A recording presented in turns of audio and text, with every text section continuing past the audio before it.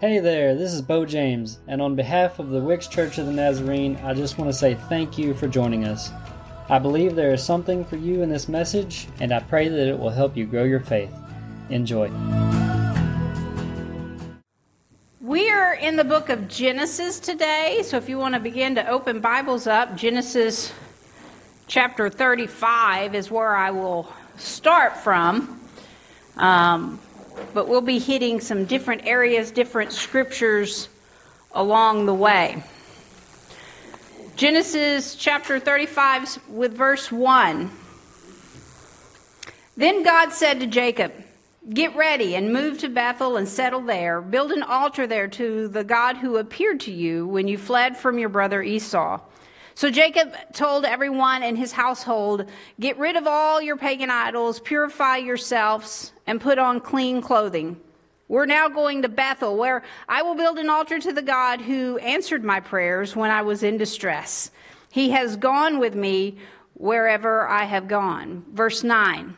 Now that Jacob had returned from Paddan Aram, God appeared to him again at Bethel, and God blessed him, saying, "Your name is Jacob, but you will not be called Jacob any longer. From now on, your name will be Israel." So God renamed him Israel. Then God said, "I am El Shaddai, God Almighty. Be fruitful and multiply. You will become a great nation, even many nations. Kings will be among your descendants, and I will give you the land I once gave to Abraham and Isaac. Yes, I will give it to you and your descendants after you."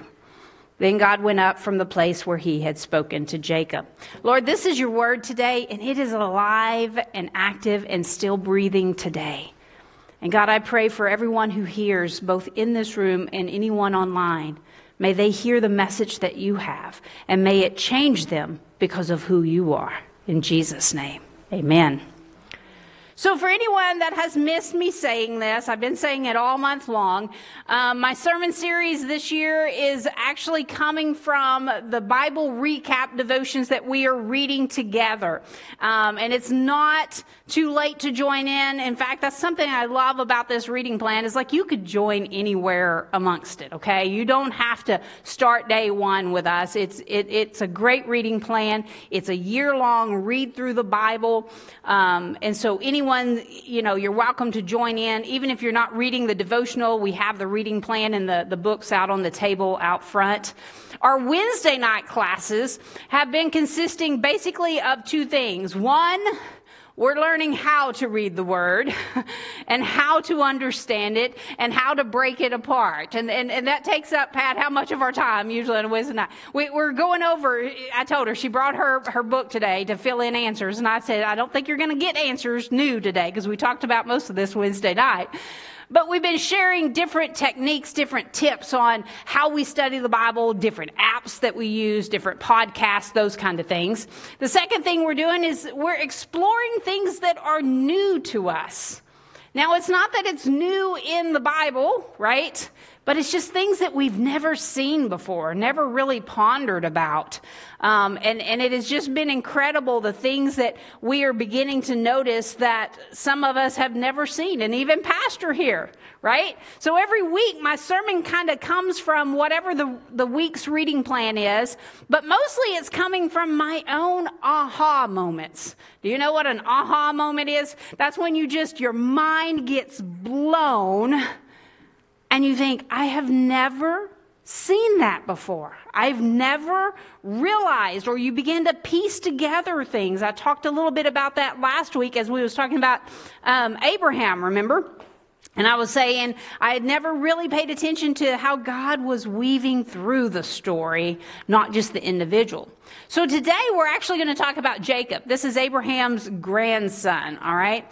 And so we saw in what I just read, verse 9 through 13, God is giving him the promise that he first gave to Abraham, and then he passed down to Isaac, and then he's now passing it down to Jacob. That is what we're looking at is how this all comes to be. But there's backstory to Jacob that you kind of need to know about. So Isaac, at about 40 years old, he married Rebekah, and then they wound up eventually having twin boys. So Jacob has a twin brother, Esau, okay? Esau is very impatient. And when they were younger, he sold his birthright to Jacob for a bowl of stew. I hope it was really good stew. Like, I hope it was just the best of the best that makes you just, you know what I'm talking about. It's been cold. We just went through, how many of you made soup, stew, or chili during all that cold snap? Yeah, we've had taco soup. We've had chili. Like, you just need that comfort food, right? And so for that bowl of stew, he sold his birthright. That would be his physical inheritance that Dad would pass down to him. Now later, with the help of his mother, Jacob also swindles out of Isaac the blessing that is intended for Esau. Now Esau was the firstborn of the twins. That meant technically everything was his, right? All the good first was his. But later, with the help of his mother, Jacob swindles even the blessing. Blessing would have been more, because I think we have this indication today. When I say blessing, we think finances or, things that are physical. Blessing would have been more of the spiritual side of things. The blessing for God's favor and the prosperity of just good crops and things that would help bless other people. So he steals his birthright for a bowl of soup. He stole his blessing by pretending he was Esau. Can you only imagine, if you have siblings, how mad Big Brother was? Yeah? Y'all got siblings, or you raised a couple of boys and you know how they fight, right? And so Big Brother Esau, he gets so mad, he's ready to kill Jacob. I've had enough of this kid. Like, I am so done with him. I'm just, So mom fears for the life of Jacob, and she actually is sending him out of town. She convinces Isaac, hey, I don't want him to marry any of these local women. Like, we know they're not good enough for our kids, so let's send him back home to get a good wife. And so they send him back to Haran. Now, you remember last week we talked about Abraham, and that was the original place he started from. So the top of that map, okay? That's where he's sending Jacob now. So Jacob then, as he's traveling, he stops at Bethel. We saw him at Bethel today. Well, this is when he comes back. But he actually encounters God first at Bethel on his way out of town. And he has a dream. And most of you know, you like to call it Jacob's ladder. It really wasn't a ladder. It was more of a stairway, right? And maybe you've heard that somewhere through the years or your time with the church. You've heard of that. But I always love to connect that with Jesus. That is always so important to me, as we especially are in Old Testament. I need you to see Jesus was there the whole time. He didn't just show up. And so Jacob dreams about this stairway and the angels going back and forth up this stairway. In John chapter 1, let's see if I've got that. John chapter 1, I want you to listen to the words of Jesus. He's talking to Nathanael, right? And Nathanael's exclaiming, "You are the Son of God, the King of Israel." And this is what Jesus says to him.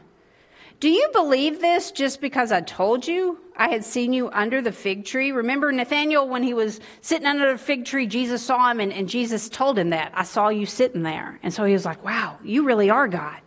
He says, "Do you believe me just because I said that? You'll see greater things than this." And then Jesus says, "I tell you the truth. You will all see heaven open and the angels of God going up and down on the Son of Man, the one who is the stairway between heaven and earth." Jesus was there. In that dream to Jacob, he was there. And this kind of begins an aha moment for me, though. This was sort of the starting place as we were reading through this, that I was like, hold up, what am I exactly reading here? So back over in chapter 28, verse 13, at the top of the stairway stood the Lord, and he said, "I am the Lord, the God of your grandfather Abraham, and the God of your father Isaac.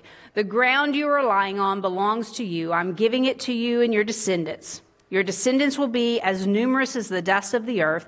They'll spread out in all directions, to the west, to the east, to the north, and the south. All the families of the earth will be blessed through you and your descendants. What's more, I am with you, and I'll protect you wherever you go. One day I'll bring you back to this land, and I'll not leave you until I've finished giving you everything I have promised. So you see how those words are the words of Jesus? But here's my aha moment. So God's initial telling of what was promised here is kind of a reiteration. These are the same kind of promises that was given to Abraham, and it's the same thing that got passed to Isaac. It's getting passed now to Jacob. God is going to work through Jacob. But can we look specifically at verse 13, okay? So verse 13, at the top of the stairway stood the Lord, and he said, I am the Lord, the God of your grandfather Abraham and the God of your father Isaac. Did you notice that God acknowledges he's the God of Abraham and Isaac? Who does he not say? He doesn't say he's the God of Jacob. This is one of those moments where we know the story. We know the ending already. So we know he's the God of Abraham, Isaac, and Jacob. God doesn't say that, though, does he? He says, I am the God of your grandfather. I'm the God of your father, period. Do you understand? Listen to me, church. This is kind of huge. This is my aha moment, and I need you to hear it. Because maybe I'm a little slower. Maybe some of you already got this, right? But we've touched on this a little bit before. There are names for God, right? We've kind of talked about that there are different names of God, and there's sort of the everyday usage, a normal name of God, but then there was that sacred, personal, Yahweh, Jehovah. And this is where, when we're reading the English Bible, we kind of miss these things. We just sort of see the names God and Lord, and we just sort of, it's generic to us. You have to know the original language to know there was a difference there, right? And so what we're seeing is there's a difference there when he begins to talk. He believes God is the God of his ancestors. But Jacob, he doesn't have that same personal, right? He doesn't have that same personal relationship with God. And this is God's word. This is what he was speaking to Jacob. So we've touched on that just a little bit. But when you go over here, so God speaks these things to Jacob in this dream. And then verse 20, this is his reply to God. He says, if God will indeed be with me and protect me on this journey, and if he will provide me with food and clothing, and if I return safely to my father's home, then the Lord will certainly be my God. So I want to break this down to you a little bit. So there's the common name for God, Elohim, is how the original text would be. And do you hear in this prayer, there's a lot of if in there. If you'll do this, and really he's just reiterating the things God has kind of told him. But he's saying, if you'll do these things, then you'll be my God. Anybody ever made these prayers before? God, if you'll do this, then I'll serve you. You know, so it's not something we're not familiar with. We've all prayed a prayer like this at some point in our life. God, if you'll do this, then you'll be my God. I'll serve you wholehearted. I'll get back in church. I'll do this. I'll do that. You know, whatever your if then, right? But here's the deal. When he says, then the Lord will certainly be my God, that word Lord, if you notice in your translation, it may be all caps. That's Jehovah, Yahweh. That's the personal name. Jacob is starting to get personal with God. He says, if you'll do all of this, then you're going to be my God too.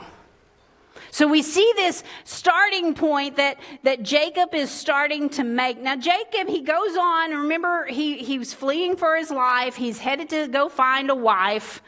He arrives back up in the Haran area and very quickly encounters Rachel, who he falls madly in love with. And here was, class, Wednesday nighters, what was my other aha moment that excited me? What was Rachel? What was Rachel? What? Shepherd. Rachel was a shepherd. How have I missed this? And anybody else, is that new to you? Am I the only one that has missed that in Scripture, that she was a shepherd tending the flocks? Even my own husband, when we were reading that together that morning, he was like, well, duh, she was at the well. I said, come on. I said, women went to the well because they needed water, because they had to do all the laundry and they had to cook and they had to clean. And I was like, but it even says it. Like, I went through every translation I had access to at that moment. She's a shepherd. And so then I told my Wednesday night class, well, no wonder he fell in love. This is like the Wonder Woman of the Bible. Like, if you're a shepherd, I'm picturing a buff woman. Like, what did David fight? He fought bears and lions. She would have too. Like, okay, that was just my extra aha moment of this. All right, back to Jacob. He falls in love with her. Long story short, father-in-law is a little tricky, and he winds up tricking him into marrying an older sister. And so he winds up having to serve 7 years. He marries the wrong sister. He serves 7 more years, marries another sister. And by the way, I love how Tara says this in the book. This is descriptive, not prescriptive, which means we're just telling the facts, how they happen. I am not suggesting anybody go get more than one wife. It never works out really good. Go back and read this story. It's not real pretty, right? So if you go through this, if you're bored today and you just can't find anything on Netflix or TV, if you're not watching the football game, anybody watching the football games today? Nobody? Am I on my own in this one? And so if you get bored, go read Genesis 29 through 31. It's like a whole sister wives episode in itself. I mean, it gets some crazy stuff. And then I told them on Wednesday, I said, not only do you get an episode of Sister Wives, you're going to get Dr. Pohl's veterinarian episode in there as well on how to breed your flock so that it all comes out good for you. Like, it's the craziest 3 chapters you're going to read of the Bible. Like, Netflix could make a whole miniseries just out of those 3 chapters. And it's crazy. But let me tell you this. Even through the chaos, God was working. Because even through all of this crazy chaos between Leah and Rachel and having kids to spite each other, those were the 12 sons that become the 12 tribes. God was working. And even through all of this, though, see, when I went down the rabbit hole, I started looking up everywhere it mentions God or the Lord. Even through all of this, when God is mentioned, it's the God of Abraham, the God of Isaac. Never does Jacob claim him as his God. When him and the father-in-law are making deals, they talk about the God of their ancestors, their grandfather, their fathers. Never do they claim him as their own personal Jehovah. Okay? So Jacob, though, as he goes on, he finally gets married, he has the kids, and like 20 years later, heads back home. Because remember, God said, I'll bring you back. So he sends him back, and his very first encounter, when he starts to get back, they come and tell him, your brother's up ahead. Oh, that's what he ran from. And that's the first thing he has to encounter is Esau. And so Jacob is filled with fear. He doesn't know if anything's changed. It's been 2 decades, and he still has that fear.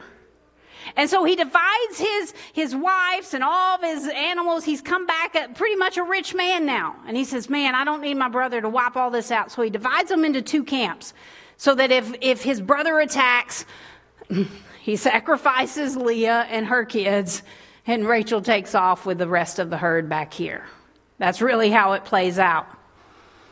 And so he divides it because he's still fearful. But chapter 32, when he realizes he's got to face his brother all over again, he stops and he prays.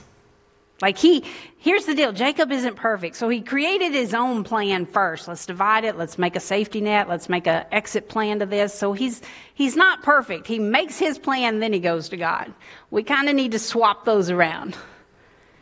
But in verse 9 of chapter 32, he does this. He prays to God. He says, "Then Jacob prayed, O God of my grandfather Abraham, and God of my father Isaac. O Lord, you told me, return to your own land and to your relatives. And you promised me, I'll treat you kindly. I'm not worthy of all the unfailing love and faithfulness you've shown to me, your servant. When I left home and crossed the Jordan River, I owned nothing except a walking stick. And now my household fills 2 large camps. O Lord, please rescue me from the hand of my brother Esau. I'm afraid that he's coming to attack me along with my wives and my children. But you promised me, I will surely treat you kindly, and I will multiply your descendants until they become as numerous as the sands along the seashore, too many to count." Do you hear the difference in Jacob's heart? It's no longer if, then. If you'll do this for me, God. You see, now we're hearing a very vulnerable Jacob. A very vulnerable Jacob who is calling out. And then let's really look at the words. So verse 9, he says, "Oh God, Elohim," common name, "of my grandfather Abraham, and God, Elohim, of my father Isaac." And then he says, "Oh Lord, Jehovah, Yahweh, you told me to return." He's reminding him, you told me to come back, so I'm counting on you to protect me. But here's the kicker. He used the personal name Jehovah, Yahweh.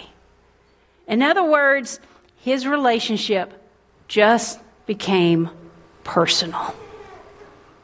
Just became a one-on-one, where he had never done that in a personal way with God. Now, he had said the word Jehovah before, referencing the Lord of his ancestors, but he had never said it in a personal, I want to know you kind of way.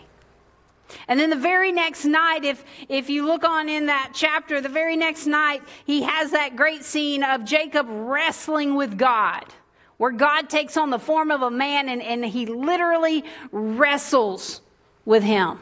And he gives him a new name. You're no longer Jacob. You're going to be Israel. Because you fought with men and you fought with God and you won. Now, why is this such an aha moment? I know you guys are going, man, BJ geeks out on this stuff. Yes, I do.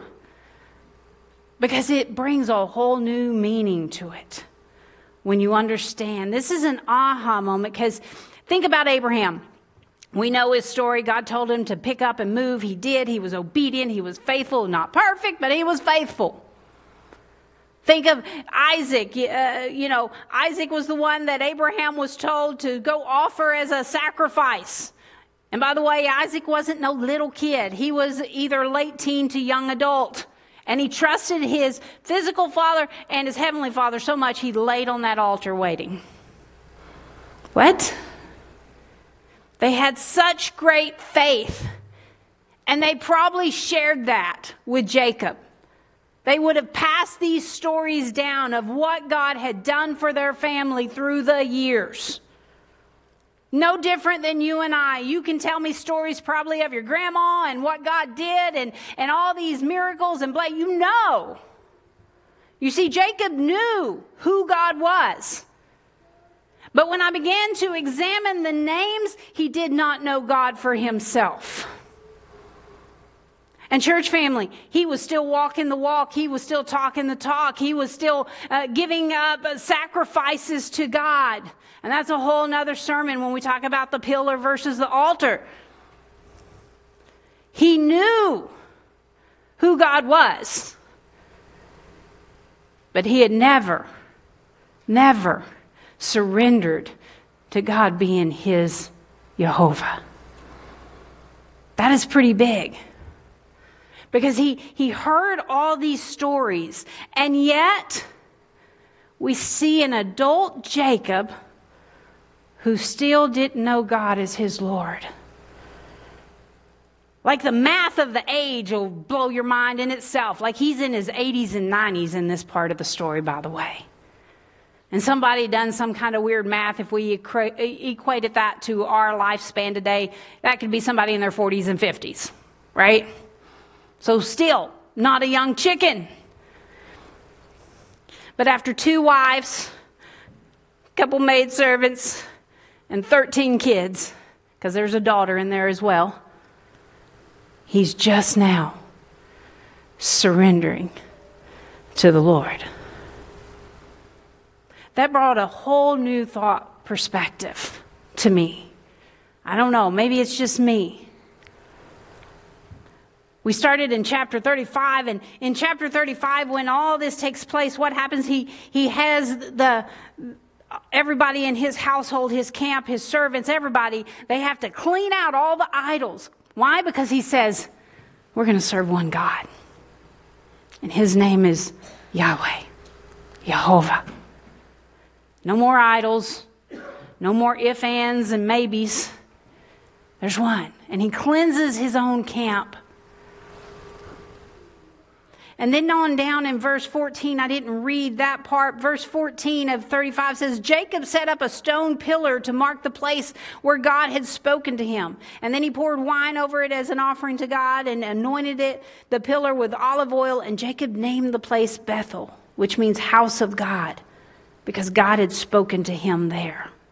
Now, originally when he had that dream of the stairway, he had done a pillar there. I don't know, maybe it's not there anymore. It's been 20 years. Maybe somebody tore it down. He's having to redo it. But honestly, I don't think it would matter because it's different from when he was there before. Now he's there to serve God. And there's another difference. When he was there before, after the dream, he poured oil. When you pour oil over something, it is to set it apart. So like the priest, when they're in the temple, they would anoint even the utensils that are used for the services with oil because it was intended to show they are set apart for the use of God. But we see in this second time that he's building a pillar that now he's pouring wine over it. There's what is called a drink offering that you will see in various different places of the Bible. Can I share with you another place that we see it in the Bible about a drink offering?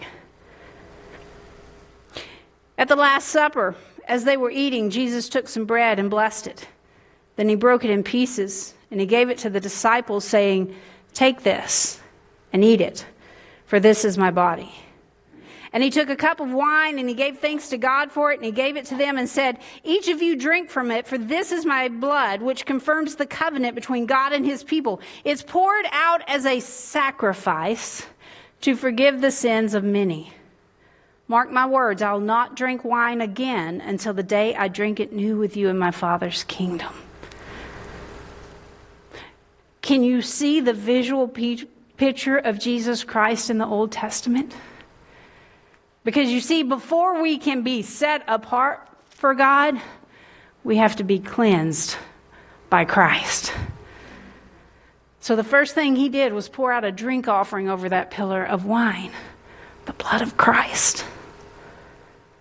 And then we talk about sanctification, where we give everything to God. We say, God, we are set apart. That would be the oil offering being poured over. You see, church family, I think what I love about this is that this could be you sitting here today. Maybe you're Jacob. Maybe you're a full-blown adult. You come from a great Christian background, but you've never said, God is my God. You've never said, he's my Yahweh, my Jehovah. You know all about God. Maybe you can even quote the Bible better than I can. But you've never surrendered your heart. The other thing that I saw in this was, I know that there's many of us in this room, we're praying for our kids, our grandkids. We try to teach them well. You brought them to church. They were at every VBS with you, but they're not here today. And they're not in church anywhere else today. Hear the hope. Jacob was a grown man when he said, yes, Lord. Don't give up hope praying for your kids and your grandkids. You did show them the way. Maybe not perfectly. Again, we can look at Abraham, we can look at Isaac, and it was never perfect. They were not perfect people. They still made mistakes. But if you're praying those prayers, don't give up praying. Because I want you to maybe change how you pray. You see, Jacob had to have some chaotic, crazy encounters. He was fleeing for his life in fear the first time him and God spoke at Bethel. He came back and that fear was still there. He had to wrestle with God. And you know what I really love in that scene of him wrestling with God? He didn't beat God, by the way. God let him win. When Jesus Christ goes to the cross, it was so easy for them Romans to think they had beat him. For those Pharisees to think, see, we won. But Jesus said, I laid down my life. I didn't beat him. He let them think he won. In the end, it was the drink offering of his blood that was the winning thing. Today we're going to take communion together, and I just want this message to soak in your hearts as we take time to pass out these elements, and then we'll pray and we'll do this. We'll take the elements together. If I could get Pat and Sandy to come forward. And in the Church of the Nazarene, we believe you don't have to be a member of this church to take communion. We just hope that you believe in Jesus Christ as your Savior. But I also believe in the working grace of God, that maybe today while you're taking this is the first day you're going to say, Jehovah, Yahweh, my God, I want to serve you. So let's pray over these elements today. Lord, we come. Open hearts, open hands. God, may we just set aside all the things that are chaotic and distracting today. And may we focus on the offering that Jesus gave of his body, his blood, that we may be cleansed and made whole in the sight of God. And Father, I pray over these elements today that this is more than just juice and a piece of bread. That God, this is a sacred moment that we remember what you did for us. In Jesus' name, amen.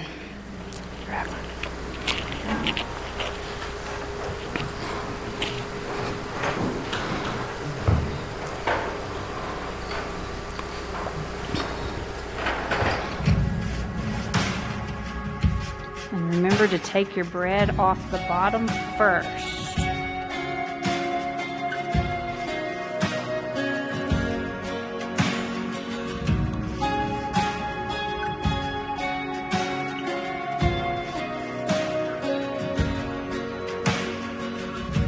Before I spoke a word, you were singing over me. You have been so good to me. Before I took a breath, you breathed your life in me. You have been so kind to me. Oh, the overwhelming, never-ending, reckless love of God. Oh, it chases me down, fights till I'm found, leaves the 99. I couldn't earn it, and I don't deserve it. Still, you give yourself away. Oh, the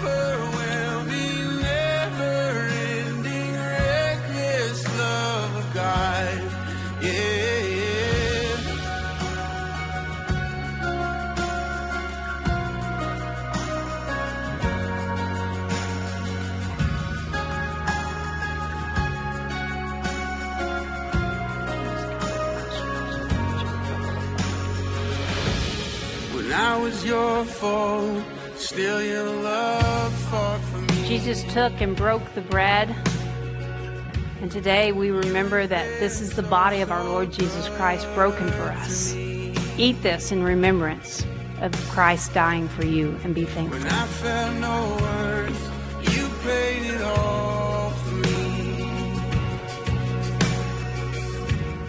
The cup that he passed was in representative of the blood that Jesus shed for us. Drink this and remember that you are blameless because of this blood. Remember that Christ died for you.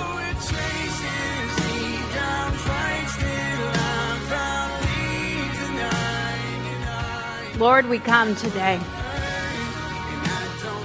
I hope very tender-hearted,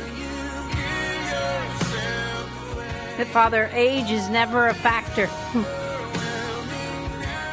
And that, God, even knowledge is never a factor. But it's a matter of surrendering our hearts and our lives to the one who died for us, who willingly gave his life for us. And so, Father, as we leave this place, we leave new creations today. And so, Father, we leave with thankful hearts, knowing that the blessings we have were freely given to us. And as we leave this place today, Father, if we have been blessed, then let us be blessings to others around us. In Jesus' name, amen. Church family, have a beautiful day with your friends and family, and go be a blessing to others. You are dismissed.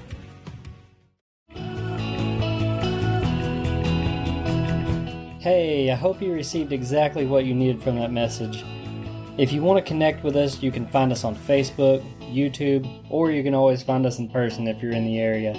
If you would like to support our ministries, you can find us on Tithely. Thank you to those who support our church. I hope you will subscribe and join us on the next one. And remember, you are loved.